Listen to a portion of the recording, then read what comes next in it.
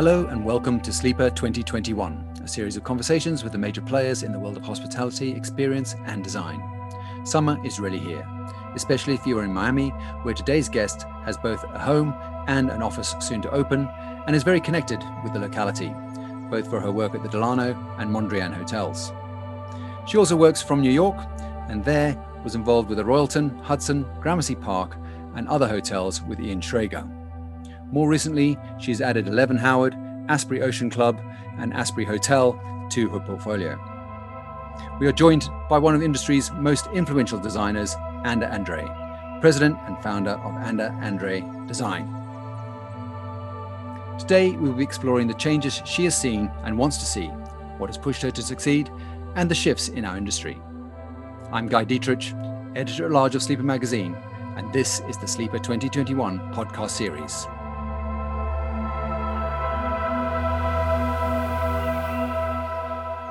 Welcome, Anda. Thank you for joining us. Hi, Guy. So nice to see you and to talk with you. Let's find out how you got into the hospitality design scene in the first place. Let me try to make a long story very short. So, born in Romania, educated in Romania. My father was an architect. Didn't think much about what I want to do when I'm going to grow up. So, it was obvious I'm going to be an architect. Finished architecture school, a master in Romania, and then left during the dark years of Ceausescu for the world. Ended up in Rome, life between lives, quite amazing. And proud to say this is where my hospitality experience started, since in order to be able to stay at this pensione, I got a job to clean the rooms. So we can say I really started from the bottom up. Not that suddenly I had a huge love for hospitality by cleaning the rooms in Rome. But no anyway, surprise, yeah. We can say that that's how it started. But I have to say, landing from Ceausescu time, Romania, pretty dark times in 1981 in Rome, in Italy, was more than magic, much more than magic. It was incredible. So after waiting to be accepted as a refugee in the States, one day you get a call. I remember we were in Capri and got the call that we have to come to America. So here we go. It was the time of the airstrike controller at the airports. The trip took like 3 days. We were on the plane with all refugees from a lot of countries. Time of the Hungary, Ethiopia, whatever, Solidarność, times. When I talk about it, it really feels like so many lives ago. It's incredible. Sure. So here we go. We arrived in America, and we started looking for a job. I was with my late husband, and within a week, I interviewed at Grusin Sempton Steinglass, which was at that time a very quite a large architectural company, famous for two programs: prisons and hotels, because they are actually the same thing. They really are. The level of luxury might not be the same, but at the end of the day, they are small rooms or large rooms, luxurious or not luxurious. So windows or no windows. Exactly, but they served more or less the same purpose. So lucky enough, I was assigned to the hotel division and not to the prison division. And this is how I started working in hospitality. I remember the first projects were, the Hyatt even the Grand Hyatt in New York, then the Hyatt in Buffalo.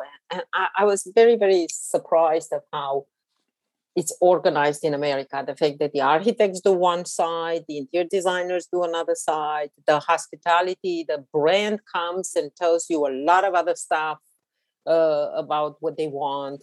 The developer is, because coming from Europe is much more of a kind of, you look at the whole thing together and you are not so separated into disciplines.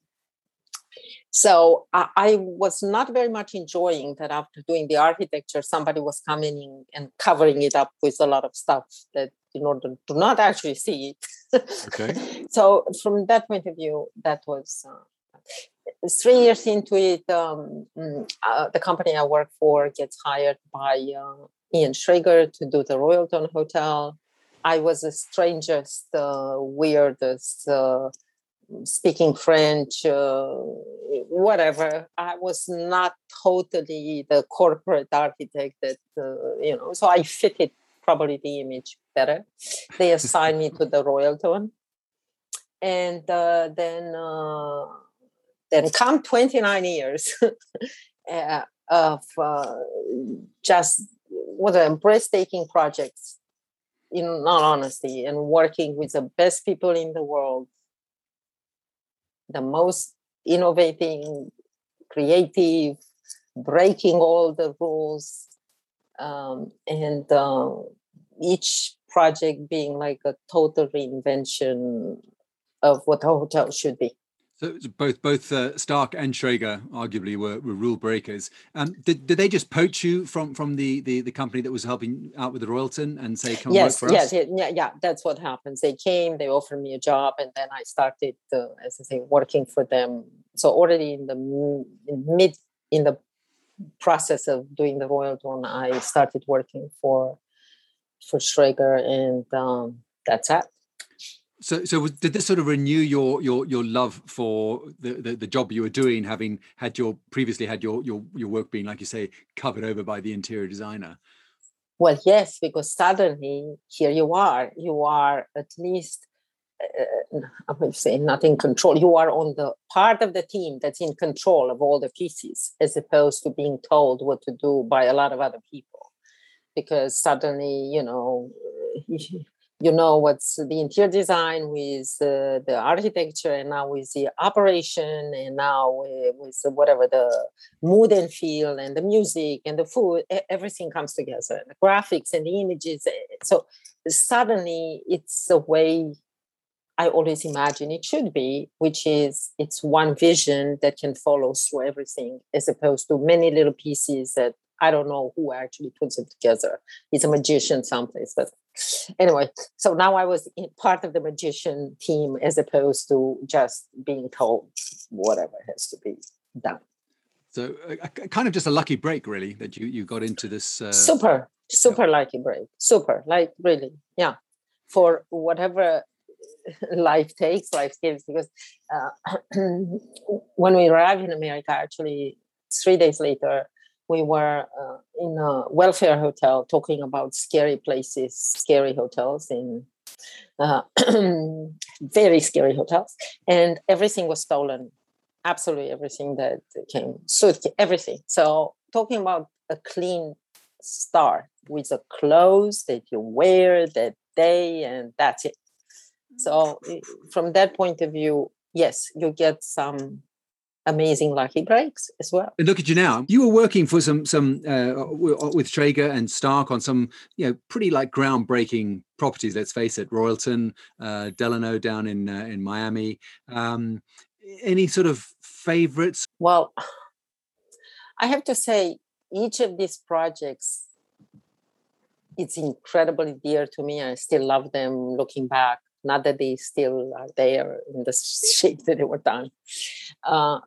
And probably, I would definitely think it was an evolution. But for many, many years, everything was, in a way, you had to design everything from scratch. You have to kind of, from the sink in the bathroom to the door handle to the hook that you are kind of hanging your clothes in the closet, everything had to be designed from scratch, which means that indirectly, besides kind of creating a hotel and creating, bringing Ian Schrager's vision to life, it was really like a lab for a lot of products, a huge amount of products. And you had one of the best product designers on the team as well, in Philippe Stark. Philippe Stark was, exactly. So it was like producing all this. Now, as a result, I have to say, normal products get developed and get tested before they get produced. we had to more or less produce them, and then the testing was the guests coming. So sometimes some of them were not perfectly working as expected, but all in all, I have to say the range was incredible, and the creativity and the desire to invent everything. So was that Schrager's idea, really? This every single hotel had to be its own brand, if you like. Definitely, it was his ethos to create, and for each of them, it had to be one of a kind, a quintessential kind of hotel for the place it was in. It was never like move them around. It was actually the opposite of a brand. And if you think about it, initially the boutique hotel was actually an alternative to all the big brands. At that point, everything I called them was beige, and everything was the same. And their principle was that no matter where you are, when you wake up, you should feel in the same place. And this was the opposite of it, actually. No matter where you are, no, you should know where you are, and you should definitely experience that place where you are in the best possible way. So yes, I would say that almost each of the hotels was a brand by itself. And then you went on, though, however, to do the editions, or at least some of them, the early days of the editions, and some other brand work. And you've done that with Hyatt, obviously. You mentioned in your early years. How do you think that brands need to express themselves differently to create this sort of sense of point of difference between one brand and the next? I think actually, due to all those years of doing the Delano, the Paramount, the Royalton, the Montreal, whatever, all the beginning of all these hotels, and for Ian and a couple of other major visionaries in the hotel industry, the brand had to adjust and they had to change the way they do things. So at the end of the day, the brands, sometimes the way they've done it is by trying to, to kind of create a book of the rules of how to break the rules, which is a bit kind of funny when you think about it. W came as a major brand that broke the rules of the other ones. And I'm sure it was in many ways inspired by the years of what Ian did. W, and they are very successful in what they do. It's one of a kind. Let's try to make this into an idea that kind of can carry it around. So yes, it took a long time. I always said that for many years we were the only girl in town to date, but then suddenly there were, of course, more and more, and some very very well done. The Ace came about also, which was another very strong idea that became a new brand. Sure. And did you? What was your reaction to that when you saw these other, the W's, the Aces, and what have you coming on? It seems that Schrager went to rather than fight them, he joined the party, hooking up, setting up the edition and joining in with Marriott and what have you. Was it a sort of question of joining this other wave of development, or sticking with the same path? I don't think you can stick with the same path. I think the path, it's always, you have to renew, you have to reinvent, and suddenly all the rules change. At the beginning, nobody was doing that, but then suddenly a lot of people were doing that. So now you're trying to be the best out of the group that are all doing that. So to be the best, you kind of have to a bit join their kind of structure, not necessarily their expression, but you do have to adapt and keep changing. Well, let's talk about change. How do you think design has really changed from those early days you mentioned at the Royalton and Paramount and various other properties where you had to, you were bespoking pretty much all the furniture, even down to the taps and door handles and things. How have things changed to what you're doing now at your more recent projects? Well, I have to admit, I still try to push for a lot of bespoke and unique pieces done for each of the properties, which in a way makes them unique and kind of new and not so easy to be kind of copied in, because a lot of times the copies come like the day before you open even. I mean, if you if the pictures and the renderings get published before, you end up seeing it in some stores. It's so crazy the speed in which things get copied. So from that point of view, I don't think it's at the beginning, it was very much for every object, especially with Philip Stark, which he's all about that. Every object was a unique creation, very hard to copy, very I never saw something like that before. Some things were not functioning, some were functioning great. But at one point, it's so much out there. It's so much. It's so much for also in terms of range, budget-wise, from cheap to very, very expensive. That at this point, it's how you put them together much more than how each of the objects it's kind of by itself and how the whole thing kind of it's harmonious together.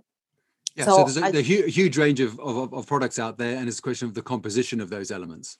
It's a composition, and just to try to kind of get the spirit you're trying to get across, and the whole kind of feel of the place. Because I don't think you can beat up anymore. Like how many millions of chairs can you have? How many millions of faucets you have?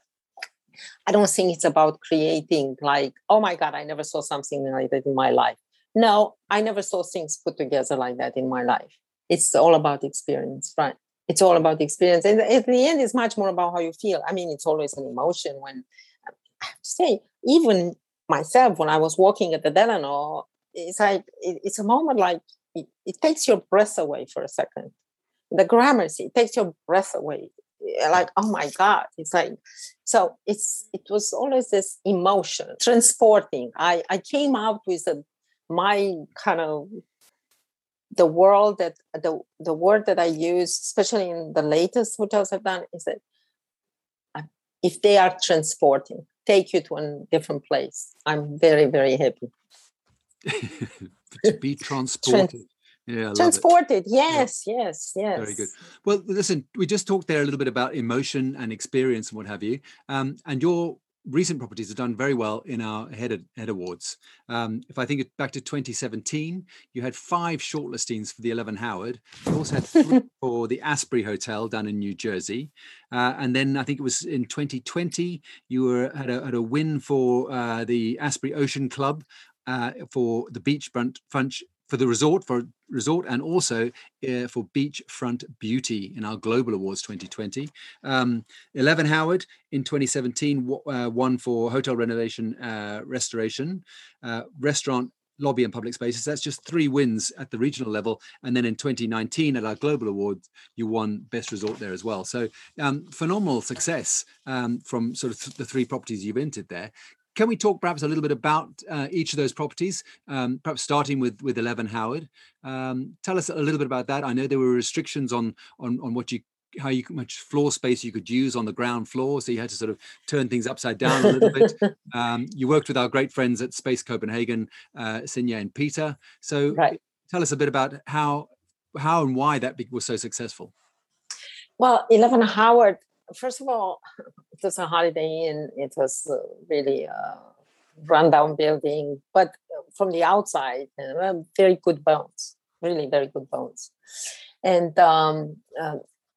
A.B. Rosen approached me and we started talking about who should we bring. Because if it's one thing, by the way, that I am incredibly proud of everything I've done, is that it was always an amazing collaboration and a group of great, great, great talented people that were kind of together to do every property I ever done.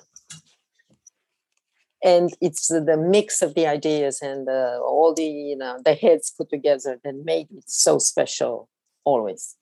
So and I'm guessing that comes from your Schrager Stark times when you have this mix of all different people. John Poston, Herzog and de Meuron. I mean, I can go. I was so lucky to be able to work truly with the best designers, architects, in lighting designer, landscape designer in the world today.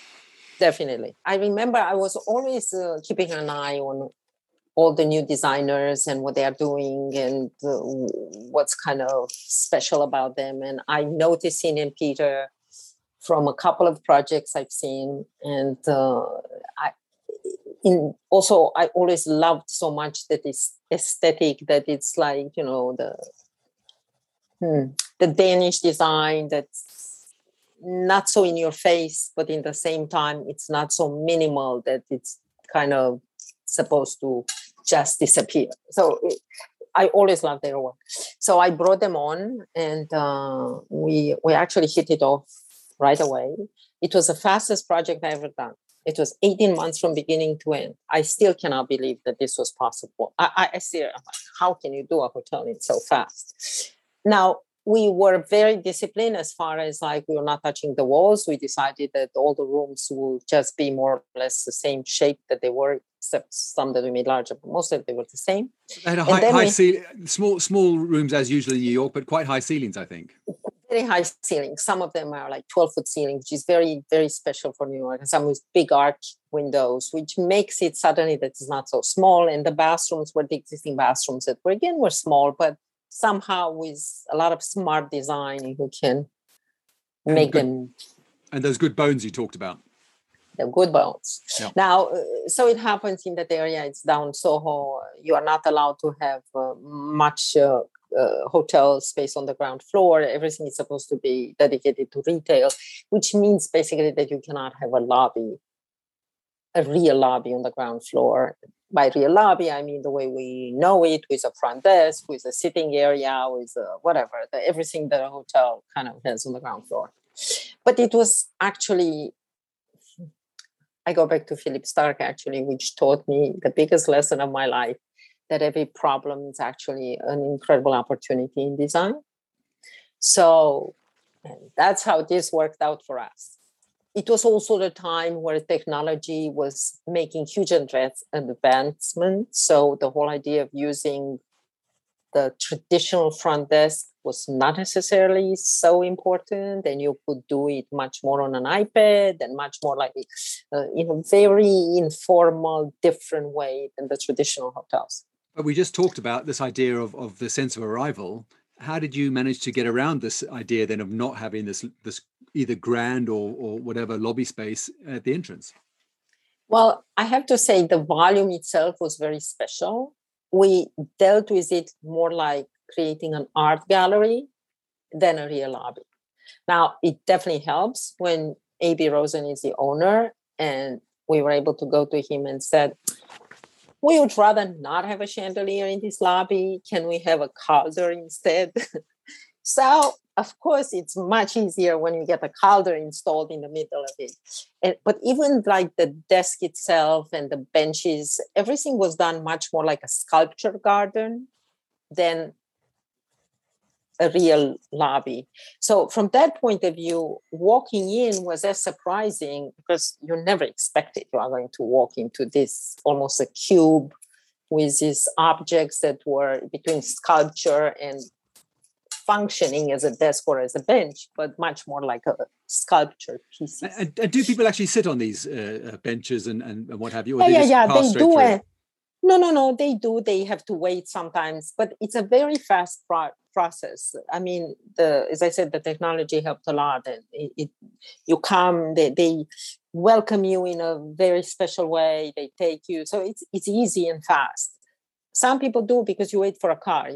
That's usually where you end up sitting because Sure. You wait for a car, not to be checked in.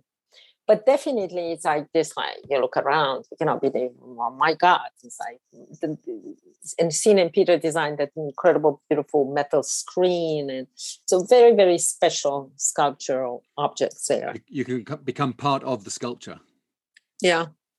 So that was, and then all the public spaces happen upstairs, which again worked very much more like in a home. Everything was done like in somebody's home. Very comfortable, very like easygoing. Beautiful hotel, beautiful rooms. And what about the nice bar? You got a nice bar there. The Blonde was pretty. Yeah, it still is. I don't know. It worked out as a super sexy place, I have to say. What made it sexy? Well, first, how it was designed. I mean, it was really designed like super, super sexy.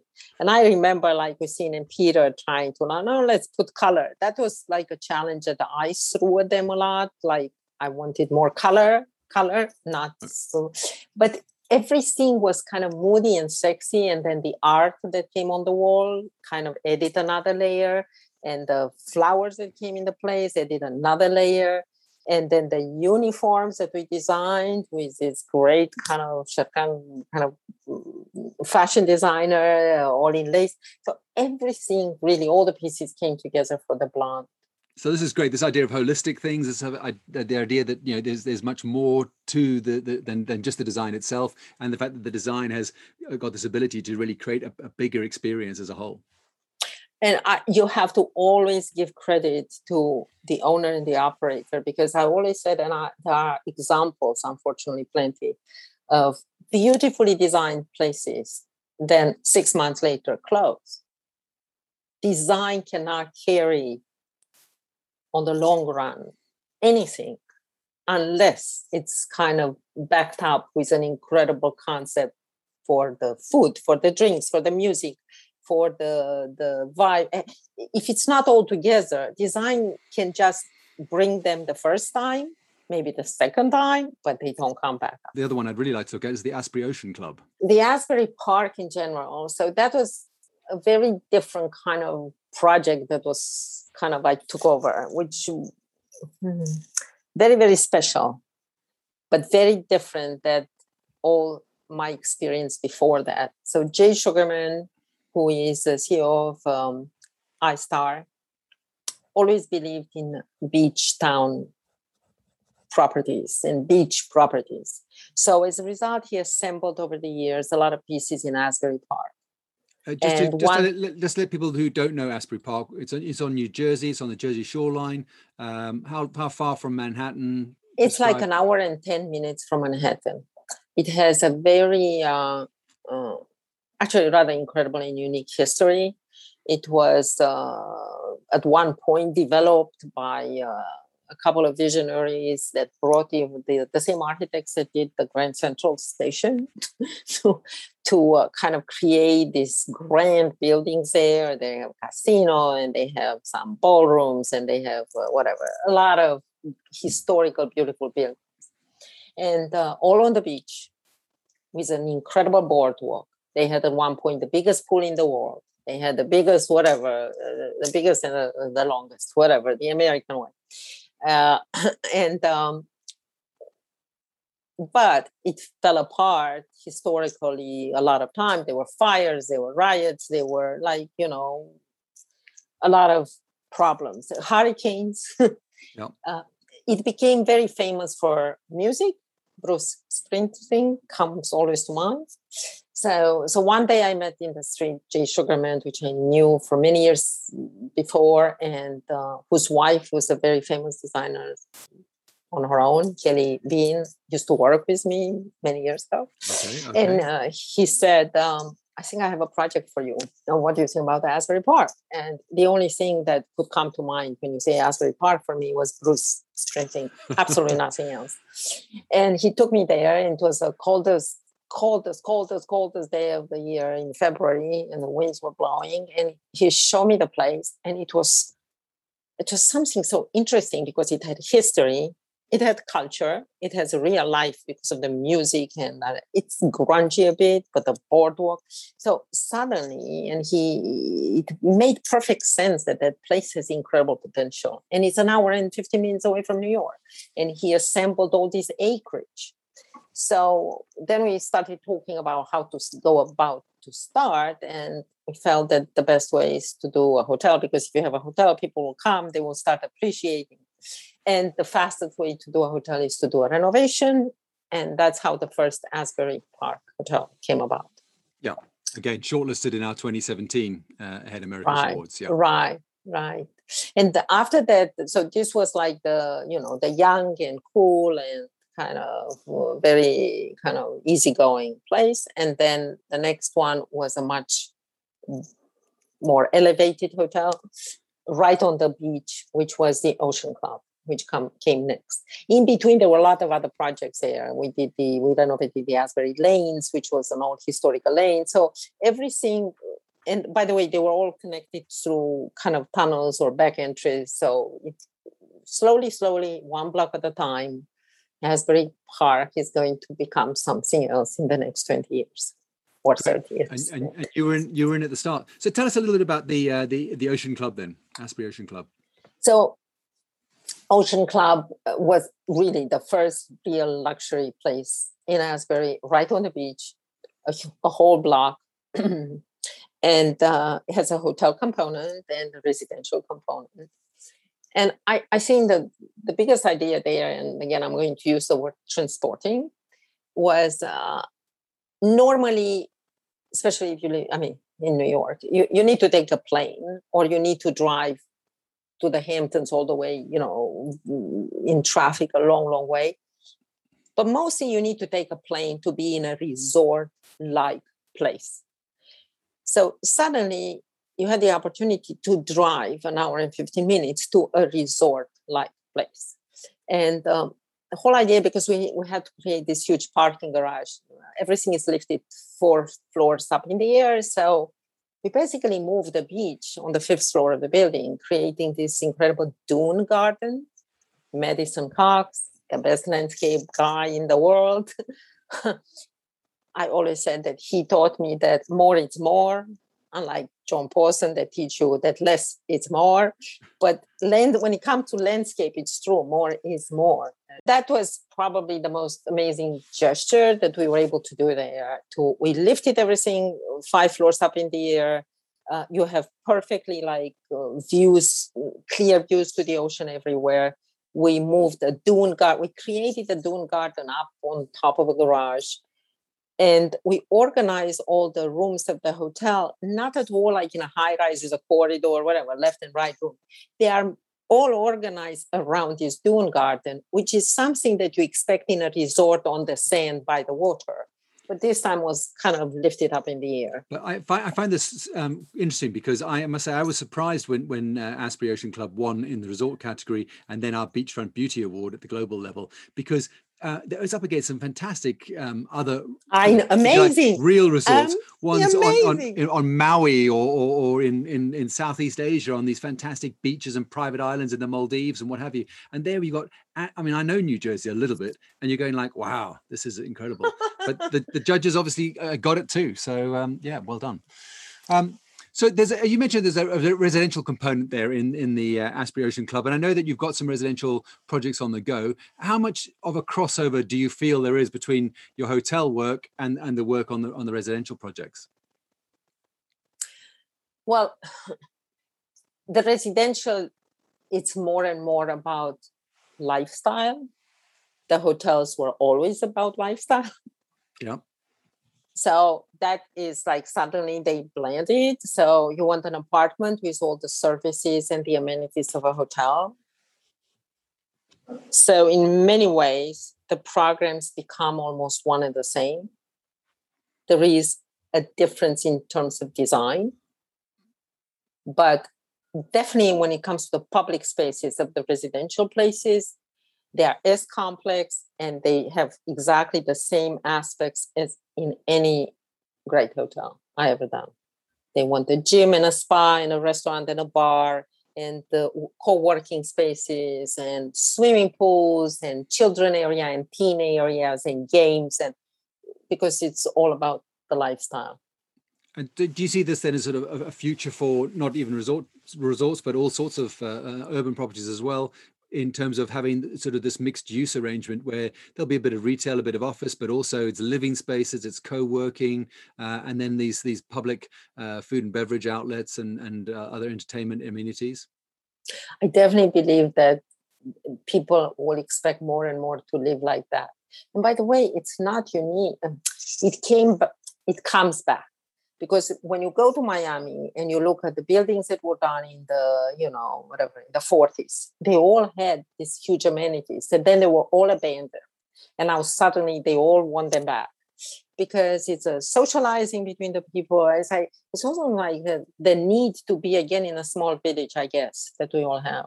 What about the fact that, people are go to hotels because it's not home, and yet they're saying, could you design me a residence that feels like a hotel?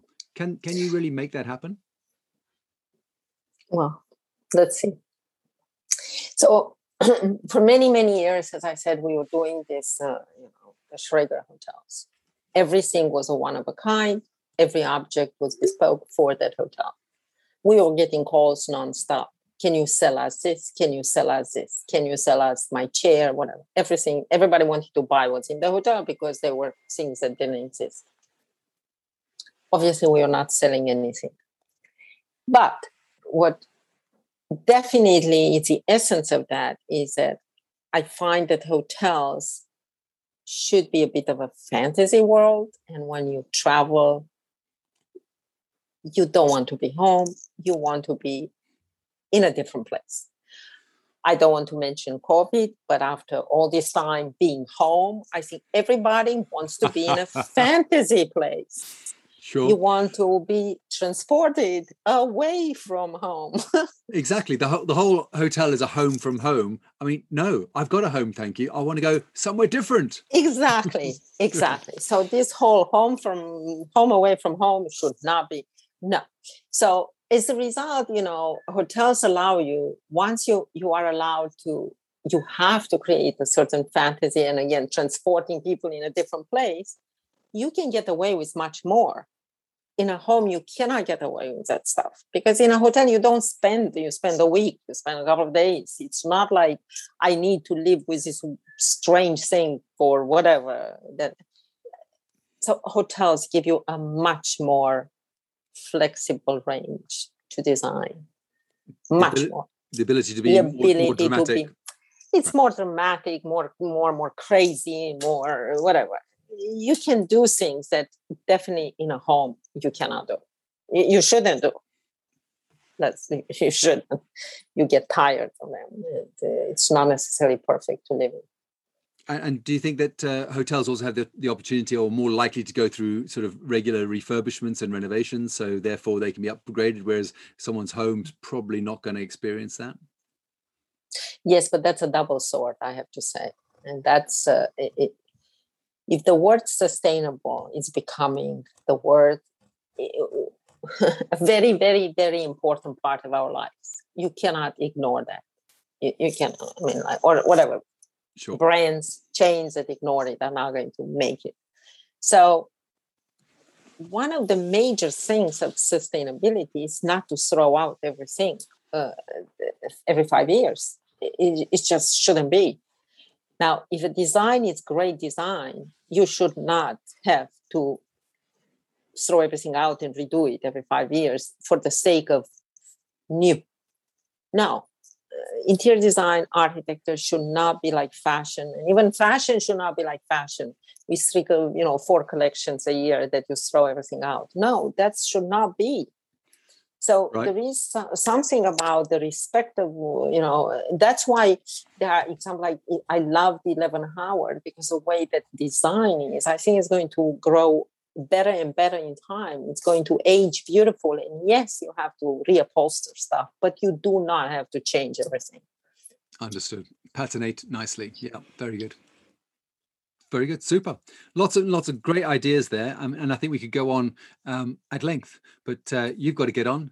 And we thank you very much indeed for your time. Thank you, Guy. It's very nice. Very nice to kind of get to know you, not on the award stage only.